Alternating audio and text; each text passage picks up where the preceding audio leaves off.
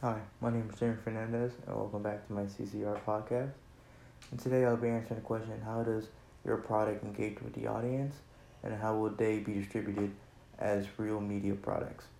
To answer the first part, my product will engage to any sort of audience, more so people in the space genre or just people just looking for a good magazine to read on. And to give a little backstory, the way I landed on my type of magazine was I looked into like movies, more importantly like the sci-fi genre, then I landed on the Marvel movies. And what I took from the Marvel movies was people's high interest in them. Like why were they so drawn into them? And so for a good core value, people just really like a good story.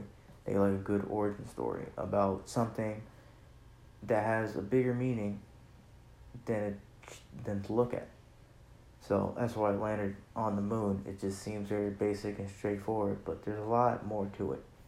So it's just interesting. It's more just like a short story more. And I think that'll just engage with any type of person that just wants to read a good story. And how would my magazine be distributed? Just a standard magazine. It can be in the space genre because I am talking about the moon. It can be just in the grocery store. It can be online. It's just going to be a standard old magazine, but it's going to feel more like a story, like a book you're reading, but just in a magazine format. And that's all for this episode. Thank you for listening. My name is Sharon Fernandez.